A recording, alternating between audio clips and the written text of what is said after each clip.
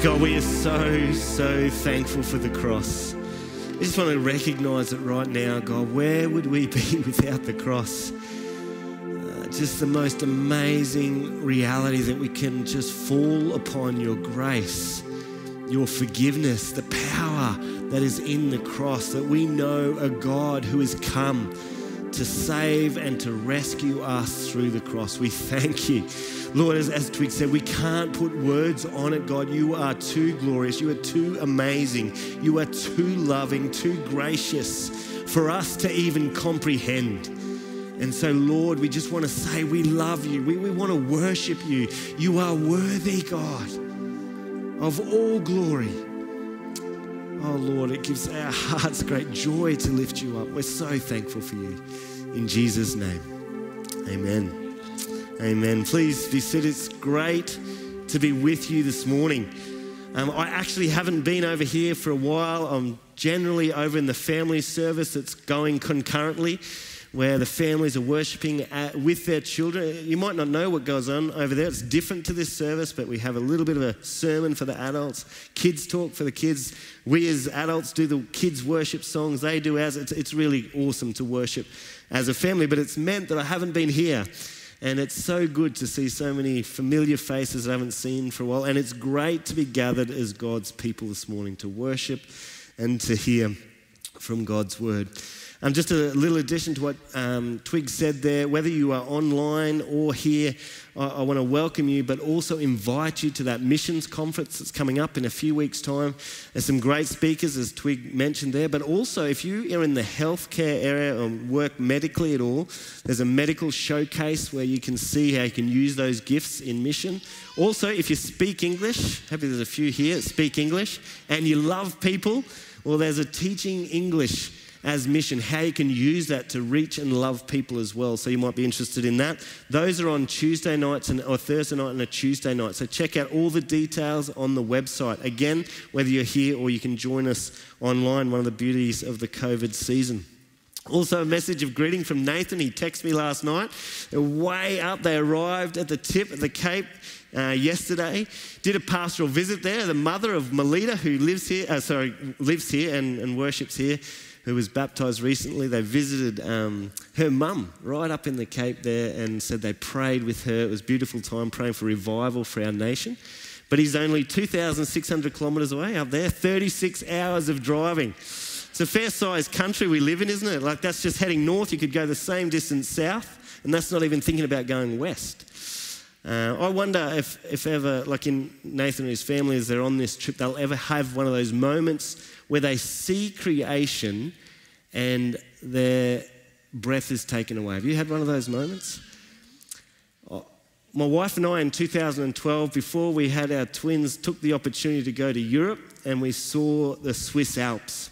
We drove into Switzerland at night into this place called Interlaken, a little village there, arrived at night.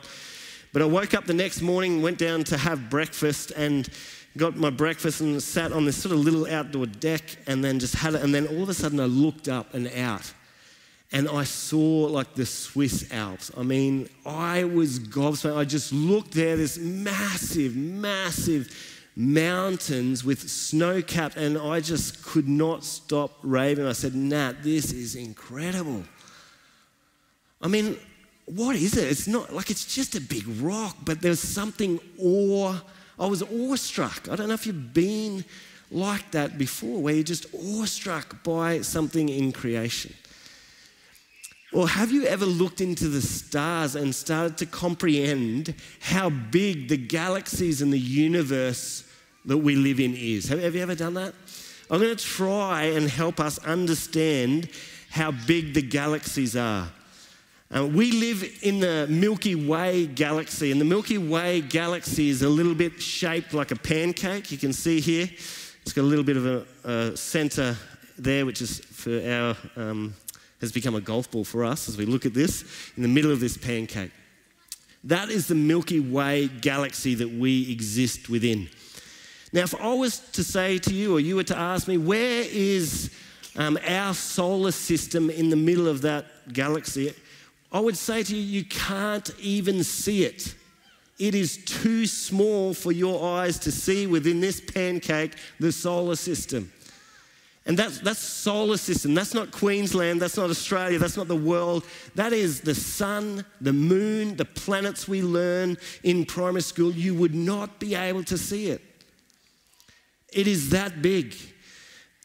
Because it's so big, we use the measure of light years to measure distance. What that means is, look at the speed of light. The speed of light is 186,000 miles per second. 186,000 miles, just like that. That's how fast light is traveling. And you do that for a full year, you have a light year. It'd be like if Nathan went down to Toyota and said, could you just G up my car a little bit? I want to go a bit faster to get up north. I want to go 186,000 miles per second, please. And then if he did that for a year, he traveled at that speed for a year, that would be 1 light year's distance. Do you know how long Nathan would travel in his pimped up Toyota to go from one side to this side of our galaxy? 100,000 light years to reach from one side to the other. It is ridiculous. It's too big for us to comprehend how big our galaxy is. And then we are told there are 350 billion galaxies like the Milky Way galaxy in the universe. And the Bible says that God just threw that out like a tent, or he measures the distance of the heavens with the breadth of his hand. Have you ever seen creation, whether it be the Swiss Alps, the galaxies, and said, who is behind it? Who is it that's behind this creation? Moses had a moment like that. Like Moses had seen God in the burning bush. He had seen God do amazing, miraculous things in the rescue out of Egypt. He had seen the parting of the Red Sea, and there comes this moment at Mount Sinai where God calls him up the mountain, and then Moses says to God, he says, God, show me your glory. What Moses was saying in that moment was, I've seen what you can do. I've seen the miracles. I've seen it all, but who are you? Who are you in all of your glory, in all of your fullness, and can I see it? And sometimes within our hearts, if we stop long enough, if we reflect and stop and look at creation, we ask that same question, say, God, who are you? Can I know you in the fullness of your glory? And in this passage today, we're looking at the reality that we can know this God personally. We can know him in the fullness of his glory, nothing holding us back from knowing him. Because Paul, in this passage, he's comparing the old covenant to the new covenant, and there's opposition against what Paul is teaching, and he is passionately protecting the fact that we can know God personally through Jesus Christ. And you can see in this passage he compares the knowing God in the old covenant to the new covenant. So we're going to continue in our series here in 2 Corinthians. I'll just read this passage. You can see this comparison happening. In verse 7, he writes, now if the ministry that brought death, which was engraved in letters on stone, being the 10 Commandments, the law, so that the Israelites could not look steadily at the face of Moses because of the glory, of its glory, transitory though it was, will not the ministry of the Spirit be even more glorious? If the ministry that brought condemnation was glorious, how much more glorious is the ministry that brings righteousness? For what was glorious has no glory now in comparison with the surpassing glory. And if that was transitory came with glory, how much greater is the glory of that which lasts? What Paul is saying is when Moses got the 10 Commandments and the law, it was showing us something of God, like a flashlight. If this just went dark and I had a flashlight and we could see something. But he said that that we saw something of God, but there is now a new way, which is like a floodlight. Not a torch, it's floodlight. It far surpasses the glory of what has been to now what we have. And in that passage, he says in verse 7 that the law brought death. In verse 7 it says the law was transitory, it wasn't permanent, it was just for a time. And the law brought condemnation. Now, when we understand law here, he's talking about the 10 Commandments, or the whole Torah is the first 5 books of the Bible. There's 613 different laws. But don't just think all these rules and regulations.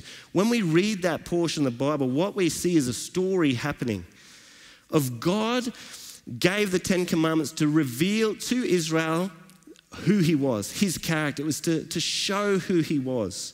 And then as Israel followed that, they were to show the world who God was and in his character. That was the purpose of the law. But what the Torah tells is this story of a perfect law where God says, be holy as I am holy, followed by people who could never do it. People who consistently fail. Like you hear the story of do not worship other gods or idols. And then the next chapter you read, they're making golden calves and worshiping. So the law sets this perfect standard. This is who God is. This is who I want you to be. But you have humanity that can never keep it. And that is the problem with the law. That with human hearts that are broken, human hearts that are sinful, we can never keep God's perfect standard. And it just leads to, as it says here, condemnation and death. On Monday night at Shed, we had former New South Wales Police Inspector Gary Raymond share some stories, and he shared one of a man who ended up on the wrong side of the law. It was actually on Christmas Day. And Gary Raymond, for 7 years, had never been able to spend Christmas with his family because he was always on duty. And then this year he was able to spend time with his family at Christmas. So his wife was so excited, as you can imagine. She's like cooking up this big Christmas dinner, inviting friends and family over, and they're preparing for their Christmas dinner. When the phone rang. The phone rang and they were calling Gary into the office, and he said, well, you must be mistaken. I'm off duty. I'm not even on call. They said, no, we've asked the boss, you need to come in. There's been a homicide. You need to investigate it. And as he comes into the office, he meets this man, Kevin. Kevin and his wife that morning had an argument over who they should spend Christmas with, his family or her family. It had obviously escalated, and she was cooking something with boiling water, and she tipped that on him, and he flew in a fit of rage and grabbed her around the neck. And before the fit of rage had ended, she had passed. He tried to revive her, but she died. And here Kevin found himself in prison. And Gary said he was actually what they call a clean skin. No speeding tickets, no parking tickets. But here he was, condemned, awaiting judgment. And there in this picture, we get a snapshot of the law. Would Kevin have agreed it's a good thing to love one another, to not murder, to not steal? Do we agree with the law? Say, yes, it is good. It is good to treat people that way. It is good to love. It is good to not murder. It is good to not steal. All of these things. We agree that the law is good. But within each one of us, in our heart, is the reality that we cannot keep it. As hard as we try, as determined as we might be, God's perfect standard is unattainable for us. So what we learn is the law just shows us our sinfulness. It shows us our sin. But it doesn't do anything for our heart in order to keep it. So we go on there and we realize there is a veil or a separation from God. If we read in this passage, verse 12 to 18. It says, therefore, since we have such hope, we are very bold. We are not like Moses, who would put a veil over his face to prevent the Israelites from seeing the end of what was passing away. But their minds were made dull, for to this day the same veil remains when the old covenant is read. it has not been removed because only in Christ is it taken away. Even to this day, when Moses is read, a veil covers their hearts. But whenever anyone turns to the Lord, the veil is taken away. Now the Lord is Spirit, and where the Spirit is, there is freedom. A number of times you can see there alludes to this veil. What's this veil all about? Well, it's speaking back into Exodus where Moses brought down the law. And we read that in Exodus 34, 29 to 30. It says, when Moses came down from Mount Sinai with the 2 tablets of the law in his hands, he was not aware that his face was radiant because he had spoken with the law. Interesting response from Aaron and the Israelites. When Aaron and all the Israelites saw Moses, his face was radiant and they were afraid to come near him. When Moses finished speaking to them, he put a veil over his face. So there's this veil that he is wearing. And there's this sense that the Israelites were fearful of Moses or God because of his great holiness and glory. They were fearful of him. There's not a sense that they could see him because it was veiled. And as it says there, even when the Old Testament, the Old Covenant is read, there's a veil over their mind and hearts. When I had the privilege in 2006 to go into the Sahara Desert with a friend of mine who was Bible translating for the Tuareg people. And the Tuareg people are very interesting people. They're Muslim, they're nomadic, and they are the only Muslim people group where the men wear the veil and the women don't. And so I went into this village and I had to veil up and went into this village, and I met over that 2-week period a number of Andrew's friends. I met Abdullah and I met many Muhammads over that week, but I never saw their face. They were always hidden behind a veil. And this is saying with the Old Covenant, we cannot see the full glory of God. It's hidden from us. And not only that, we see that the Israelites were fearful of God's glory, of his holiness in that moment because of their own sin. And is this not the natural response to sinful men before a holy God? You might remember when Adam and Eve sinned in the garden, as soon as they did, they hid from God. Nat and I have seen this even in our parenting at home. I don't know if those parents out there have had these moments where you're out with your children and then all of a sudden you realise one of them is missing. You look around, maybe the open areas, the lounge room, the dining room, the kitchen, and they're not there. So you think, they must be maybe hiding somewhere. And so you go into the bedrooms and you look behind the door, maybe under the bed or under the doona. And we find, it's happened a few times, we find one of our boys there maybe with some biscuits that he's told that he's not allowed to have. He is not eating his biscuits right in front of us. He is hiding. This is the natural response. He's too young to understand this, but the reality is with the sin in our lives, there is a tendency for us to move away from God, to hide from God, to fear God. And that's what we're seeing here is this veil that is between God and people. It's even seen in the temple. The temple was designed with the Holy of Holies, God's presence there, and then there's this curtain that divides a holy God from people with a sinful heart.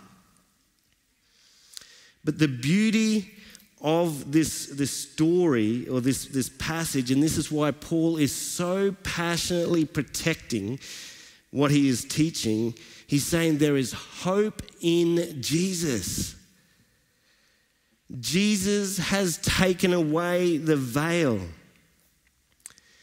But I want to say before we move to that hope, That if our relationship with God is about rules and regulations and doing the right or wrong thing, we will forever feel distant from God.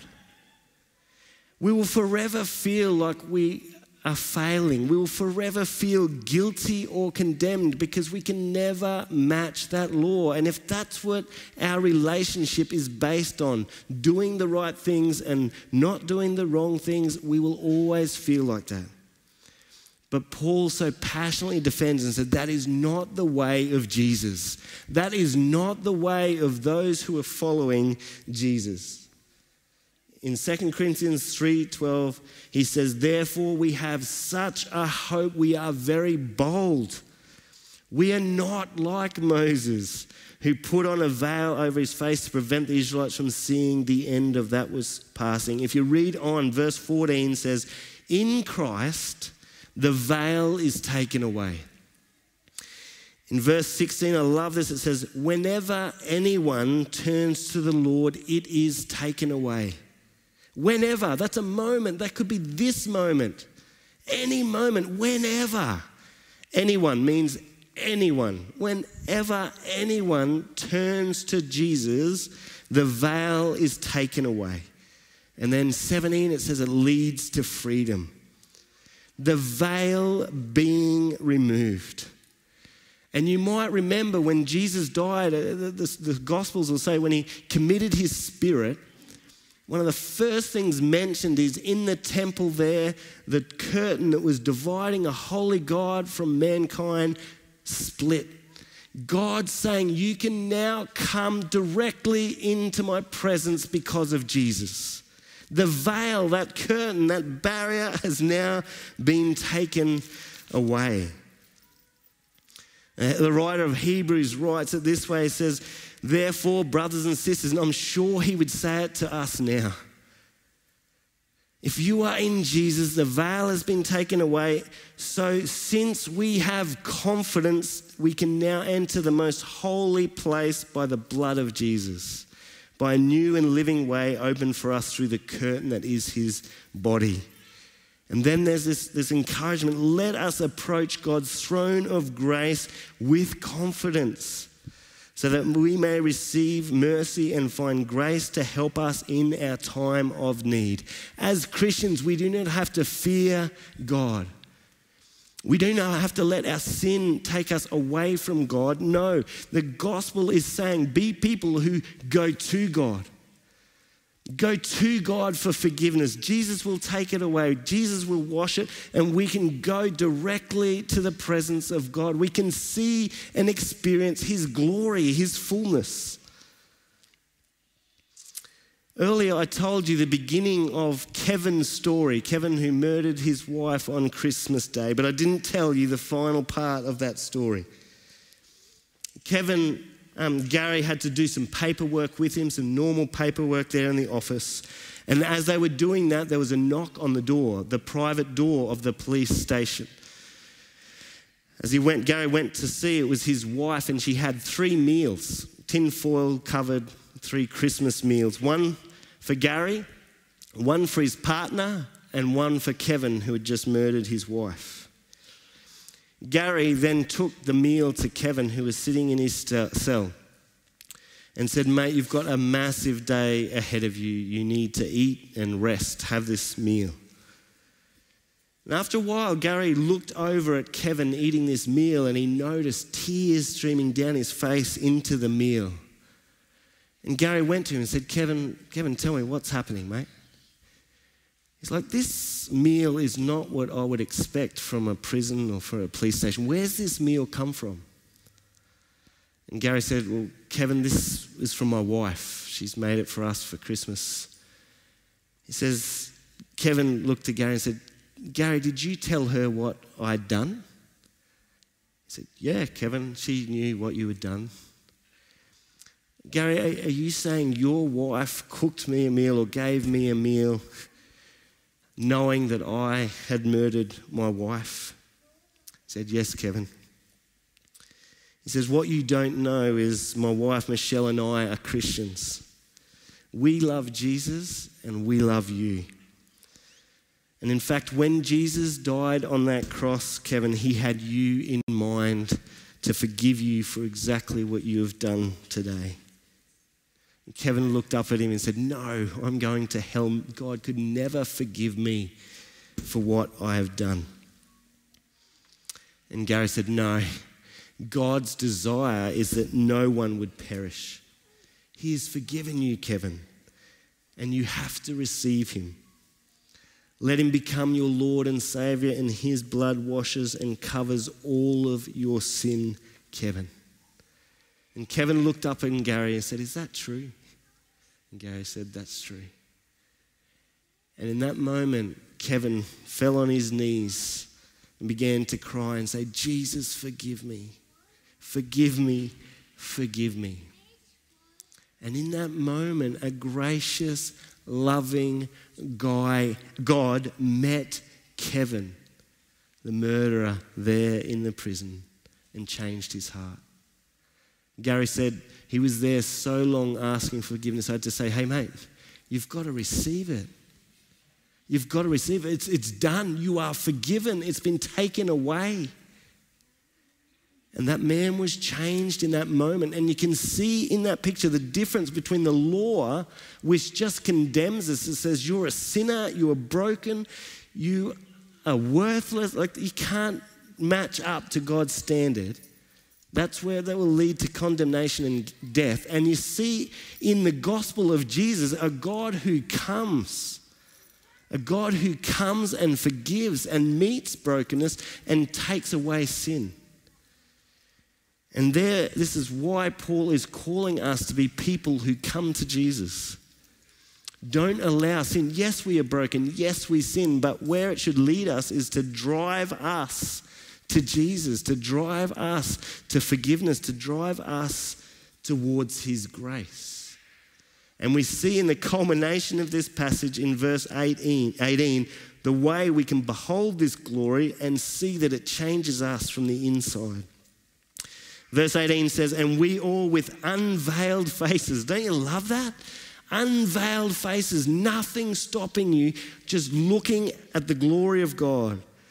Who with unveiled faces behold, or some translations will say contemplate the Lord's glory, are being transformed into his image with ever increasing glory, which comes from the Lord, who is the Spirit. Comes from who? My hard work? No, the Lord in us, his Spirit changing us.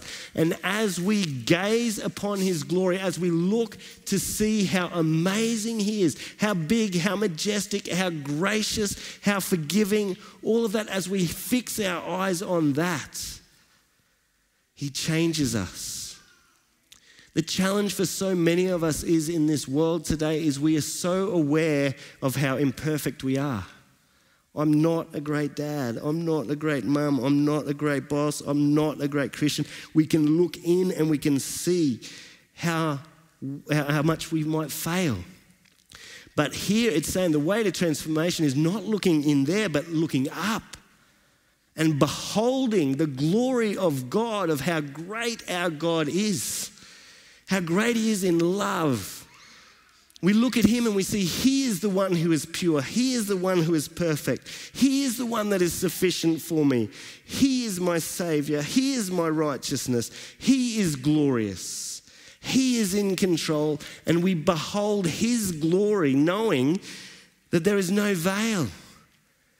That the amazing God that created the expanses of the universe, the beauty of creation, is behind it all saying, I want to know you.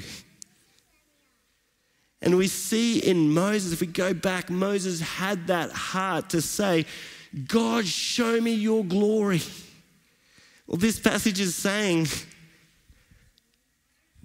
here it is.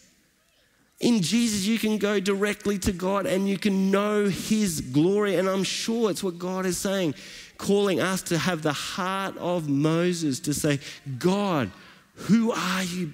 I want to see your glory. It is not about rules and regulation. I could tell you, read your Bible. I could tell you, pray. I could tell you, go to church. I could tell you, do all those things. And it wouldn't change your heart. But if I tell you there is a God who is more glorious, more loving, more gracious than you could ever imagine, and he will meet with you and you can have direct access to him, you can hear his voice, then your reading your Bible becomes different. It's like, God, show me your glory, speak to me. Let me behold your glory as I look at your truth, as I worship here, as the Spirit speaks to me. It's like a relationship. Duty becomes a delight as we begin to worship God in this way. He wants to be known. He is not holding back from us. And he calls us to come to him in Jesus. Just come to Jesus. No matter what situation or circumstance, don't be like a child that would hide from God. All of that is taken away and we have freedom to come to Jesus. And you look at Jesus, how he spent his time with sinners. You know, whether it be the woman caught in adultery, he comes and extends grace.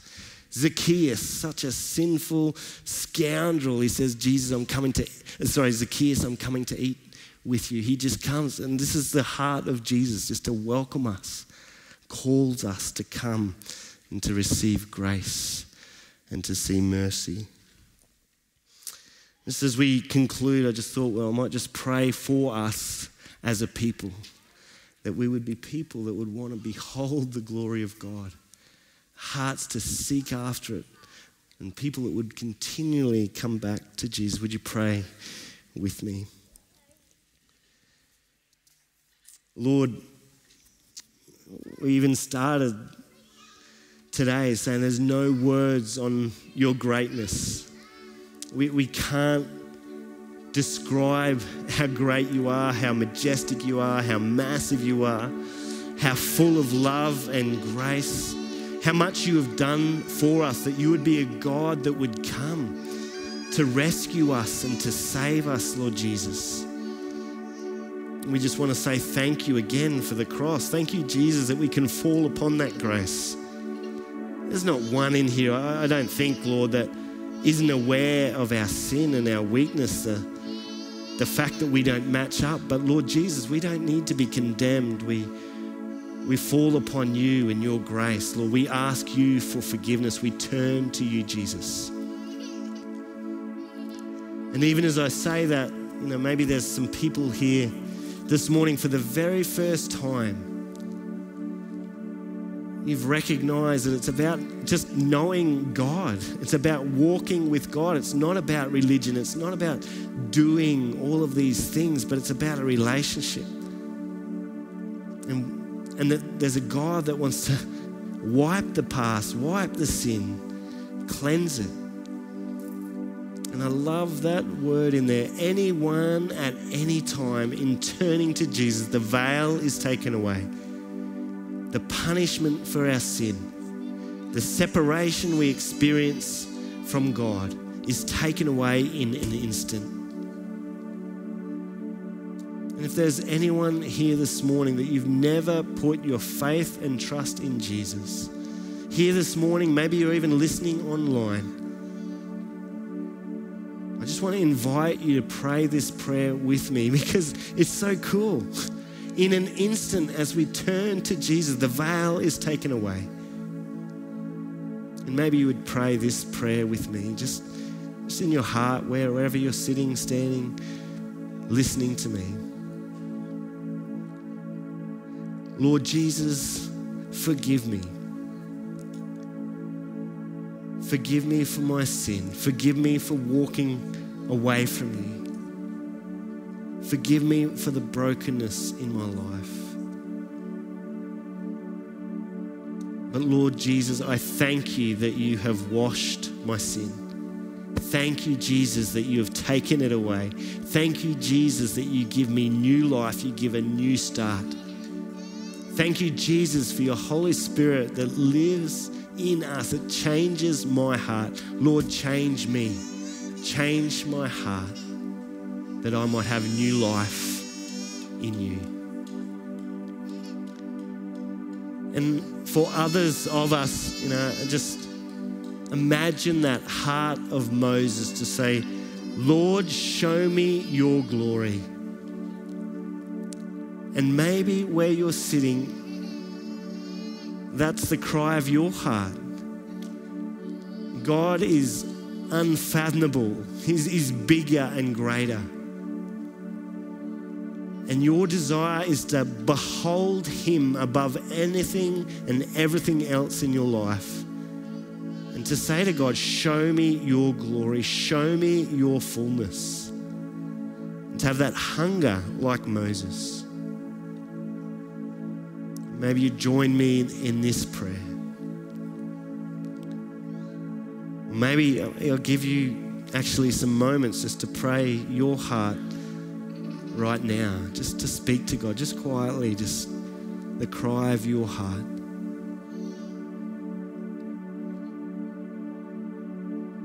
But Lord Jesus, I include myself in this prayer. How easy it is to behold other things in this life. Here we are as people sitting on the greatest treasure that could ever be. And yet so often I can be fickle, Lord. Lord, I want to pray for us as a church, as a people, Lord God, that we would behold your glory. That, Lord, we would hold you in the highest place, that our eyes would be fixed on how great you are. Lord, help us to not look inward. Help us to not dwell on our weakness, but help us to be rock solid, anchored into who you are and what you say about us. That, Lord, we would not only behold your glory, but then this miracle occurs that through your Spirit you would make us more like Jesus. That people of this community and this world would see more of Jesus through us. We pray. In Jesus' name, amen. In a moment, we've got a chance to worship that God. The God that is above all else. And you will hear in these lyrics about the name of Jesus, the way that he has opened a way, that it's been torn, that we can worship him. And church, as we stand and worship, don't hold back. One of the beauties of being as a Christian is we fall upon Jesus, we worship Jesus. It's all about him. And now this is a chance for us to just tell him that, to worship him in that way. So stand with me, church, as we continue in worship and lift him up here. Behold him this morning. From start to finish, we've just been honouring you and recognising the goodness of you, great God. We prayed it before and we thank you again just for making a way for humanity, as we've just heard from your word, great God, making a way for humanity to have a relationship with you. Just conscious that maybe in this very moment that some responded for the very first time, maybe online, maybe some have recommitted, surrendered their lives afresh to you, great God. And I just thank you, Lord, that you're the greatest Father anyone could ever follow, that to surrender our lives is the greatest thing we could ever do, to give it over to you. You can do a far better job of our lives than we could ever do, great God. And so we thank you for that. Well, we love you, Lord. Use us this week, wherever we're going, whatever we're doing. May you use our lives for your kingdom purposes, great God. May your light and love shine through our lives to those around us, we pray. So we worship you and honour you in Jesus' mighty name. Amen. Amen. Hey, thank you again. It's so good to have you here and online as well. Great to have you here with us. And I do mean that. Whatever you're doing this week, may God just use you this week wherever you are. And God bless you so much. We'd love to see you next Sunday. Thanks heaps.